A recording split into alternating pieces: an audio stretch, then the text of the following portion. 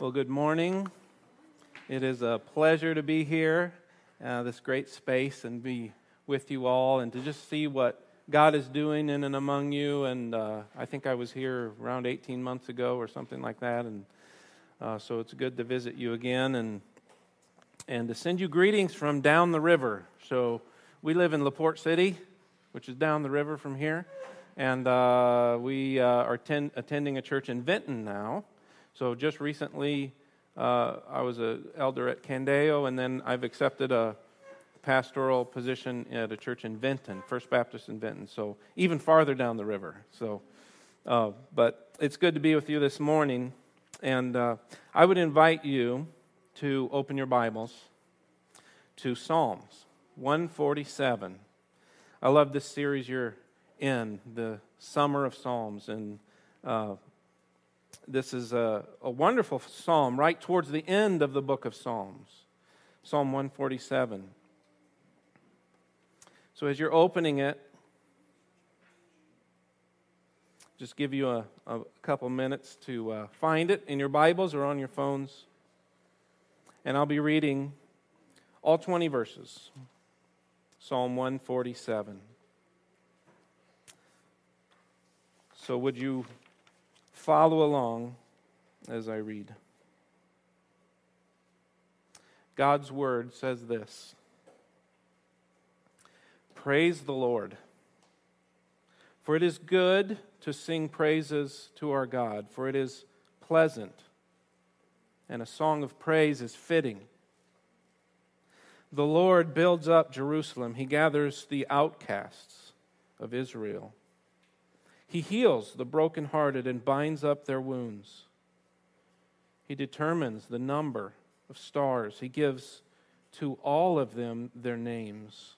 Great is our Lord and abundant in power. His understanding is beyond measure.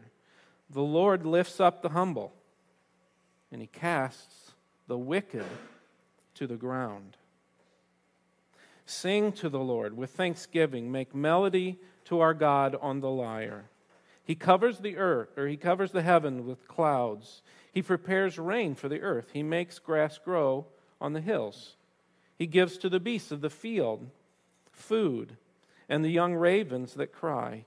His delight is not in the strength of the horse, nor His pleasure in the legs of a man, but the Lord takes pleasure in those who fear Him, in those who hope in His steadfast love. Praise the Lord, O Jerusalem. Praise your God, O Zion, for He strengthens the bars of your gates. He blesses your children within you. He makes peace in your borders. He fills you with the finest of the wheat. He sends out His command to the earth. His word runs swiftly. He gives snow like wool. He scatters frost like ashes. He hurls down His crystals of ice like crumbs. Who can stand before His cold? He sends out His word and melts them. He makes His wind blow and the waters flow. He declares His word to Jacob, His statutes and rules to Israel. He has not dealt thus with any other nation. They do not know His rules. Praise the Lord. Father, we ask that You would bless us as we worship You in this way.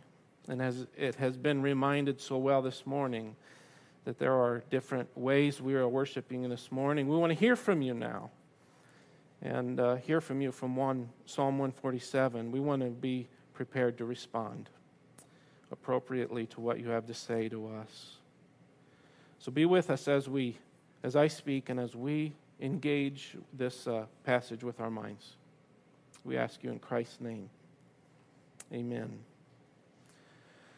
So why are you here? Why are you here in this room this morning? Recently, I've spent some Sundays at home. That's kind of unusual in our family. We've spent some weeks and months, actually, at home doing pajama church. I have to admit, I kind of enjoyed pajama church, sitting with a cup of coffee and the family around the TV and and watching a streaming video. But why are you here now? Why are those that are tuning in, why are they tuning in? Why are you here? It's a serious question. It's a question you have to ask yourself once in a while. We go on our lives maybe and we don't really reflect on why it is we do what we do. We get into a pattern. Why are you here? Well, I can think of some good reasons. And I want to invite you to do something. This is a little bit of an exercise. So I want you to close your eyes. Okay? Close your eyes, and I want you to consider 3 reasons. So here are some reasons we're here. It's the right thing to do. Reason 1. It's right. There's right and there's wrong, and we've chosen to do what's right. Whether we're tuning in or we're here in person, it's good that we're hearing from God, that we're worshiping God. It's the right thing to do. Option 2, because you enjoy it. You just love to do this. It's a pleasure to be here. Option 3, it's just proper. It makes sense. It's appropriate. It's fitting to be here this morning or to tune in. So as you think about those 3 things, your eyes are still closed. I'm just curious, which one of those maybe you identify with most? Do you identify with number 1? It's the right thing to do. If you do, and your eyes are still closed, raise your hand. That's kind of the main reason you're here. It's just the right thing to do. Okay, you can put your hands down. Number 2, remember it was because you enjoy it. It's fun to be here. Is that your main reason? No one, really. Nobody enjoyed. No, I'm kidding. There's several people raising their hands this morning. Number 3, because it makes sense. Where else would we be? You've thought about it, and this is, like it or not, the most sensible place to be. So you can put your hands down. Well, those are kind of all good reasons, and maybe you didn't raise your hand because you have another reason. All good whys. You can open your eyes. These are all good whys, but maybe they speak to our motivation more than our purpose. Maybe those whys are good whys, but they're lesser whys that build and support a greater why. The question maybe isn't what motivates us to come, not that kind of why, but what is the greater purpose? What's the deeper reason that we're here, the bigger why? The psalmist would say, if you look at this psalm with me, verse 1, right at the beginning, praise the Lord. He gives a reason to be together. Praise the Lord. And look how he ends the psalm. He says the same thing, praise the Lord. From beginning to end, from first to last, he gives this purpose.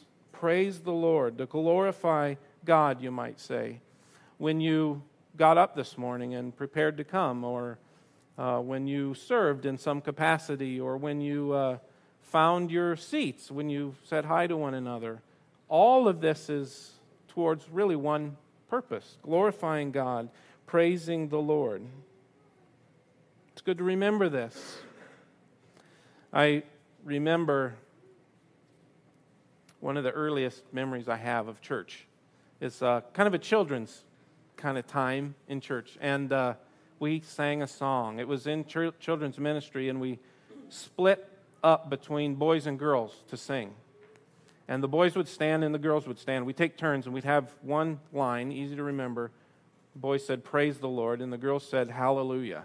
And we went back and forth. It was almost like a battle, like the first worship war, you know. I thought we were arguing, honestly. I thought as the young ladies would sing hallelujah, and this had this kind of elegant strength about it, this soaring melody, and then the boys would take their turn and want to assert kind of a commanding tone, maybe a foundation to the girls singing. I thought maybe we were disagreeing over who was right and who was wrong. Should we say hallelujah or praise the Lord? But actually in this psalm, some of your translations might say this. I'm reading from the ESV. It says praise the Lord, but certain translations say hallelujah. That's the Hebrew here, actually. It's 2 words in the Hebrew. So at the beginning of this psalm and at the end, praise the Lord, hallelujah. it has this meaning, 2 words. Hallel is to praise the Lord. It's a verb. It's a command. Praise the Lord. Or to praise. And then the second part, Yah, is a contraction of Yahweh. Are you familiar with that word? Or Jehovah, sometimes it's rendered that way. It's the same name that you would have seen in Exodus 3, where God reveals himself to Moses and he says, I am who I am. I am who I am. Praise that God. If you see in your Bibles ever where it says, it has all caps and it says Lord in all caps, it's that word, Yahweh. There's a purpose for us here this morning, to glorify God. Actually, I remember an old catechism. Do you know what a catechism is? It's a method of teaching where there's a rote question and a rote answer, and you memorize the answer. There's a catechism that goes like this. What is the chief end of man? What is his great purpose? And the answer is to glorify God. And it's interesting, it adds, and to enjoy him forever. To glorify God and enjoy him forever. 1 Corinthians might come to mind. Whatever you do, whether you eat or drink, or whatever you do, do all to the glory of God.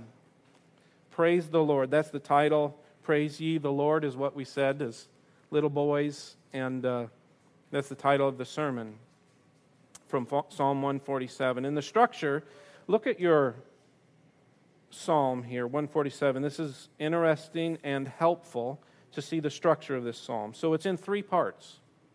If you're like me, you have a Bible maybe that just has verse by verse so you can keep your place. But if this were put into paragraphs, there would be 3 parts. And each part is introduced with a statement, a command. Praise the Lord. So verse 1, praise the Lord. Verse 7, sing to the Lord. And verse 12, praise the Lord. You see those parts. That's the beginning of the part. And then each part ends with a main point. And that's what we'll look at. So the sermon will be structured around this psalm, and the main points will come at the end of each section. I'll suggest that they'll be a little bit surprising to you. So these surprising main points. I want to point out one more thing, and it's also a set of 3 here.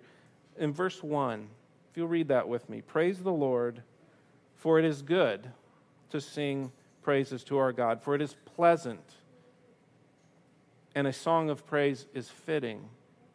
These 3 words are almost like a key to the 3 sections. Good, pleasant, and fitting. So 3 sections, 3 main points, 3 key words. Part 1, it's good to praise the Lord. Stephen Lawson, in his commentary on this psalm, he points this out. He says, this psalm, to give you a context, is considered to be post-exilic. That means it's after an exile or after the captivity of Israel. Is written after the time of Israel's return to Jerusalem from the Babylonian captivity. It was probably written to celebrate the completion of the rebuilt wall around Jerusalem under Nehemiah's leadership, which you can read about in Nehemiah 12. And we see that it says the Lord builds up Jerusalem. He gathers the outcasts. Think about this. What a day that was that this psalm was written for. These people of the nation of Israel had been in captivity for 70 years. Some of us have missed gathering together as God's people for a few weeks or even months. This group of people had perhaps had a whole generation of people that had never had the privilege of gathering together. What a day that was. This was written for that day. But think about this. These walls have been rebuilt. They're celebrating. But there's some repairs that are still going on. It was just good for me to reflect on this. What other repairs are still going on? Do you think maybe these exiles who have been returned and they're gathered together here still have some hurts, still have some brokenheartedness, some wounds that are hidden? And isn't it the hidden wounds that take the longest to rebuild, to heal? It says here in this psalm, in verse 3, God heals the brokenhearted. He binds up their wounds, even their hidden ones. Praise the Lord. It's good to praise the Lord. Move on to verse 4 and 5. Here the psalmist begins to give us a scope of the psalm. If the context of the psalm was very specific, you think about this, this was written for a specific day on a calendar. Very special psalm in that way. But the scope of this psalm, I would say, is cosmic. It's on the grand scale. He determines the number of stars. He gives them all their names. You almost hear an echo of Genesis 15 here. You remember Genesis and Abram and his call to follow God. And God told him, I will make your descendants, your offspring, like the number of stars that cannot be counted. And just like God named Abraham in Genesis 17, look how God names each star. You know, to name something, doesn't that show an intimate care for that thing? This is a little embarrassing of an anecdote to share, but we have 4 kids. 2 of them are here today, and none of them had a name for day 1 or even day 2. Some of them, I think, might have been day 3. It was a tall order. It just seemed like such a big responsibility. An intimate care goes into naming something. And God names each star. It says in verse 5, his understanding is beyond measure, or it might say infinite in your translation. Infinite understanding. My son, our youngest, challenged me the other day with an idea. He says, Dad, if you have an infinite number and you remove, I don't remember, he said 5 from that infinite number, how many do you have left? I guess I'd never thought about that. You still have an infinite number. What if you remove 1,000,000, I would say? What if you remove almost an infinite number from an infinite number, and it's still infinite? I don't even understand infinity. God's mind, his understanding, not only can conceptualize infinity, but it is infinite. His understanding is infinite. Well, we come to our first main point. So this is the end of the first section. You can see in verse 6 that something, I would say, surprising happens here. So we've been talking about how good it is to praise the Lord. That's our key word, that it's good. But maybe it's worth noting at this point that what manner of goodness is this? Is it good like a good fireworks display or a good meal or a good weather forecast? It's not that kind of good. So the kind of good that we're talking about in verses 1 through 6 is a moral goodness, a sense of right and wrong. This first section is specific. It's about goodness and wickedness, you might say. What does it say in verse 6? God casts the wicked to the ground. But here's the surprising part. What would be the opposite of evil? What would be the opposite of wickedness? We would all probably conclude that goodness is the opposite. God says in this part of his word that humility is the opposite. It's a surprise. Israel was God's chosen people. They'd gone into captivity because of their wickedness. That was God's judgment. But for them to be gathered together and return to him was not contingent upon their ability to be good, but their willingness to be humble before him. God casts the wicked to the ground, but he lifts up the humble. And that is a surprising fact about God. It's really shocking when we think about our sense of right and wrong. It's really two-dimensional compared to God's gospel. We heard it earlier, explained so well. I want to invite anybody here to consider this gospel right now. It's probably good that this is probably the most important thing that I could say, and it's in the first third, right up front. To be reconciled with God doesn't involve your ability to lift yourself up by your bootstraps, to lift yourself up. It requires you to allow God to lift you up, to be forgiven in Jesus Christ. Surprising gospel, even here in the Old Testament, and something to celebrate. It's good to praise the Lord. It's good in a moral way, and it is good in a surprising way. Well, part 2. It's pleasant to praise the Lord. Look at verse 7.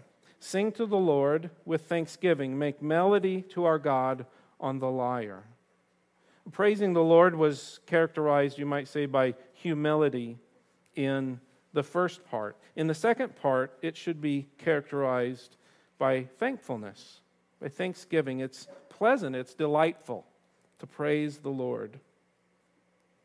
Look how God's goodness is highlighted. Verses 8 and 9. He covers the heavens with clouds. He prepares rain for the earth. He makes grass grow on the hills. He gives to the beasts their food and to the young ravens that cry. This is God's goodness poured out on the humble and the wicked alike, on everyone. Theologians would call this common grace. It's just the goodness of creation. God's goodness even overflows, you will notice, to creatures that can't make a good or bad choice. Animals, beasts, ravens enjoy God's goodness. It's pleasant to praise the Lord. Look at verse 10. This is an odd verse, if you maybe stumbled on this one. His delight is not in the strength of the horse, nor his pleasure in the legs of man. I learned a word a couple years ago, I think it was, and it's the word, it's hard to say, synecdoche. Synecdoche is a kind of statement that is specific, but it contains the meaning of a more general thing. You might say, lend me a hand. Would you lend me a hand? That means a lot of things. It means, would you help me? You could use it in a lot of different ways. That's what this verse is doing. It's a synecdoche. It's talking about horses and men's legs. But it means, it's talking about the strength and the ability of man. And what does it say? God's delight, His pleasure, is not in the strength of the horse nor in the legs of man.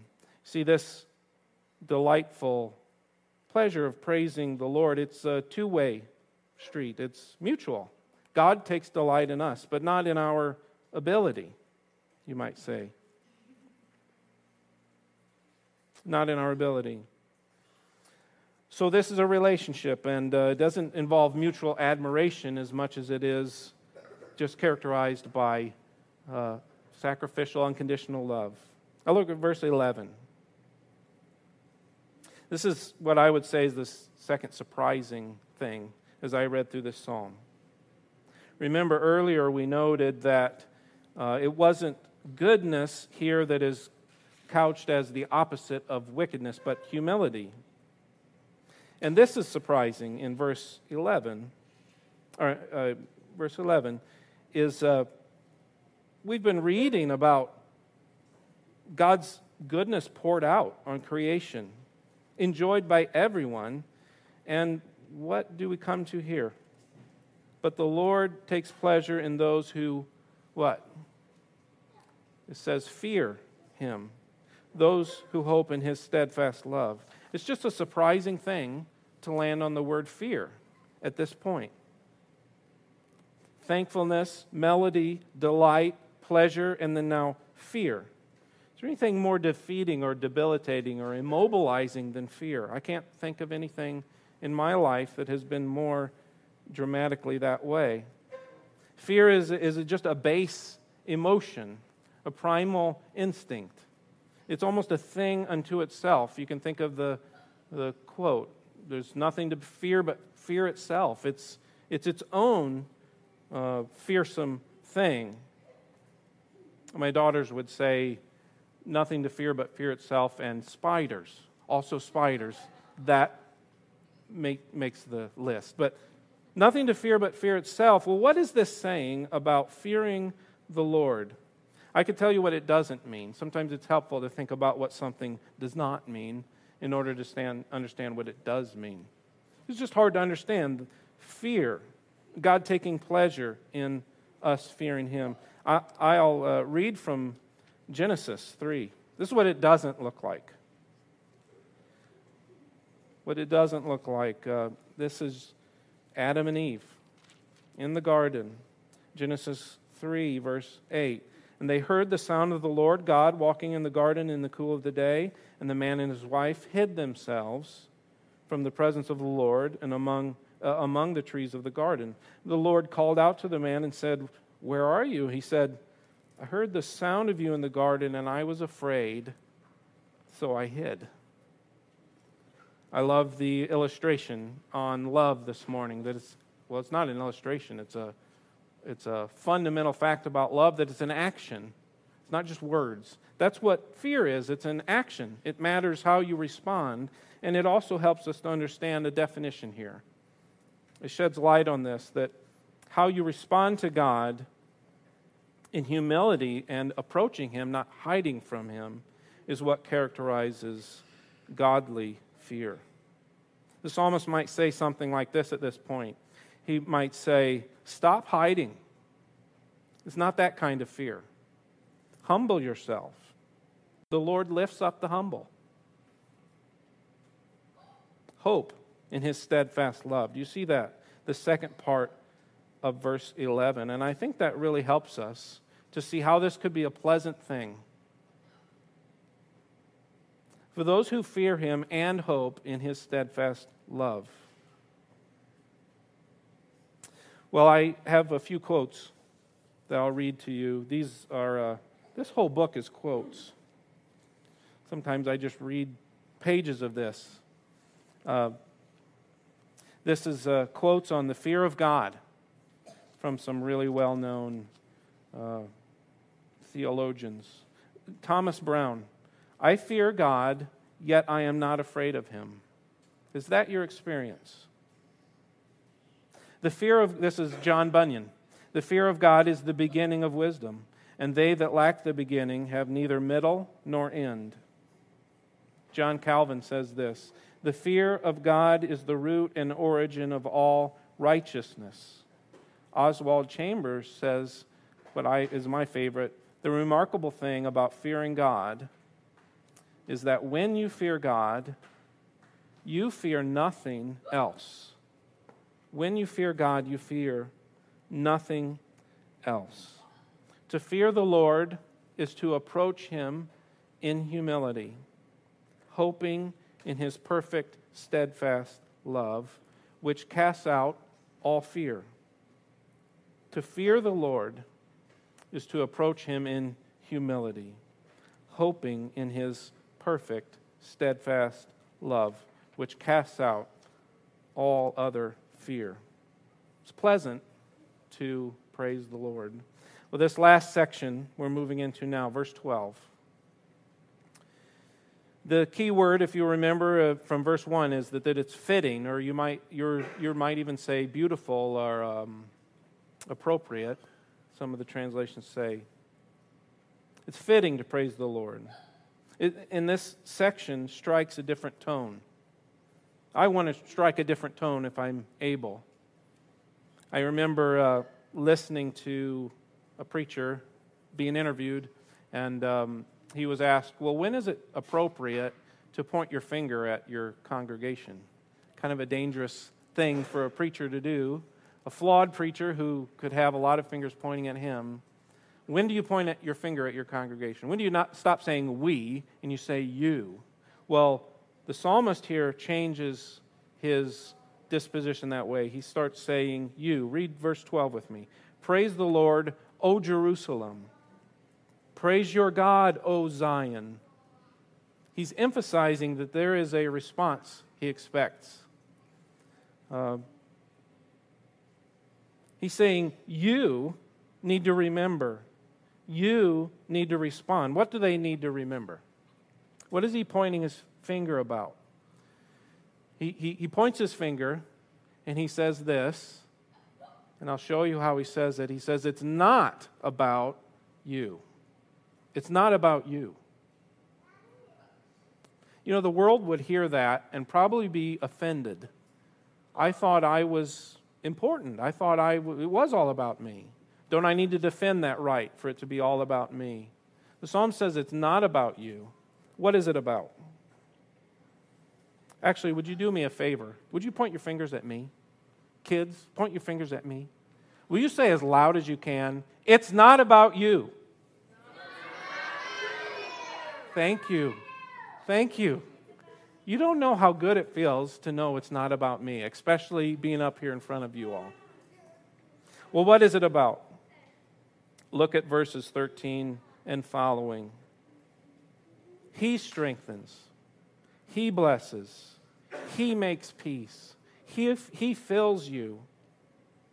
This is about God's ability and power. It's fitting to praise the Lord. Where else are you going to go for help? Are you going to turn to your own ability and power? It makes no sense. But this makes sense. It's fitting to praise the Lord. It's appropriate. And like I said, some of your translations might say it's beautiful. It is true in an elegantly true way. It's beautiful. Verses 15 through 18 start to emphasize the ability and the power of God in a wonderful way. And this is really good for us Iowans. I don't think if we were in Hawaii this morning, this would make quite as much sense. But in Iowa, the winters can be brutal. The storms can come and just layer upon layer of snow that are hard to deal with. But look how it continues. It starts to talk about the spring. Well, who can stand against his cold? But he sends out his word and melts the snow. The springtime's even worse, it seems like, with the flooding. Not only is the power and beauty of nature at God's command, but it is not something that he exerts himself to command. He doesn't roll up his sleeves and grab hold of nature and exert himself. He simply speaks, and that's pretty key to this last section. It's all about God's word. He speaks, and the world itself obeys. So what does this, as we come to a close, what does this grand, beautiful psalm about God's justice in the first section and his love in the section and his power in the last section, what's this all been leading to? Another surprise, I think. Another surprise. Read verse 19. What does it say? It says, he declares his word to Jacob, his statutes and rules to Israel. Rules. That's where we end up this morning, with God's rules. I remember I was in Iraq in 2008 and 9, and this would have been really early on in the age of video chatting. So you've probably experienced some pretty good video chats recently with 20 or 30 or even 50 people on the screen at one time. You can hear everybody. Somehow you can still communicate. This was early on, pretty glitchy. And we had waited months, and me and actually my two brothers, we were together, and we were on the phone with or on the video chat with his family. And his youngest, who was just a little boy, was so excited, and here's what he was excited about. He wanted to see Dad's gun. He wanted to see what he was carrying around in the war.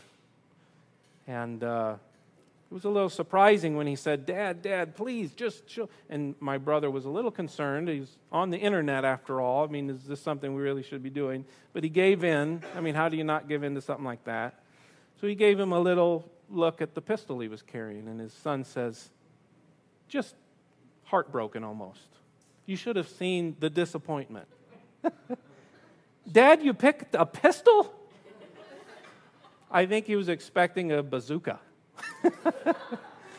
And he's over there in the war fighting with a pistol. Well, that's a little bit like our psalm. It's a big buildup, and where do we end up? It's a little surprising to end up on God's rules. Someone might be listening in and say, I just knew it. All these Christians, they're about the do's and don'ts. They're about the rules. I knew they were going to suck me into this one way or another. Well, I just want to say, I almost want to confess how thankful I am for God's rules. What if it was up to me to do what was right in my own eyes? I'm so glad God gives me do's and don'ts. Do humble yourselves before the Lord. Don't hide. He will raise you up. Do hope in His steadfast love. Don't think it's all about you. Hallelujah. It's fitting to praise the Lord. Read with me verse 20. He has not dealt thus with any other nation. You know, we're a nation of priests in the church. Holy. He has not dealt thus with any other nation. They do not know His rules. Praise the Lord. Would you pray with me? Father, we're thankful for all that you reveal to us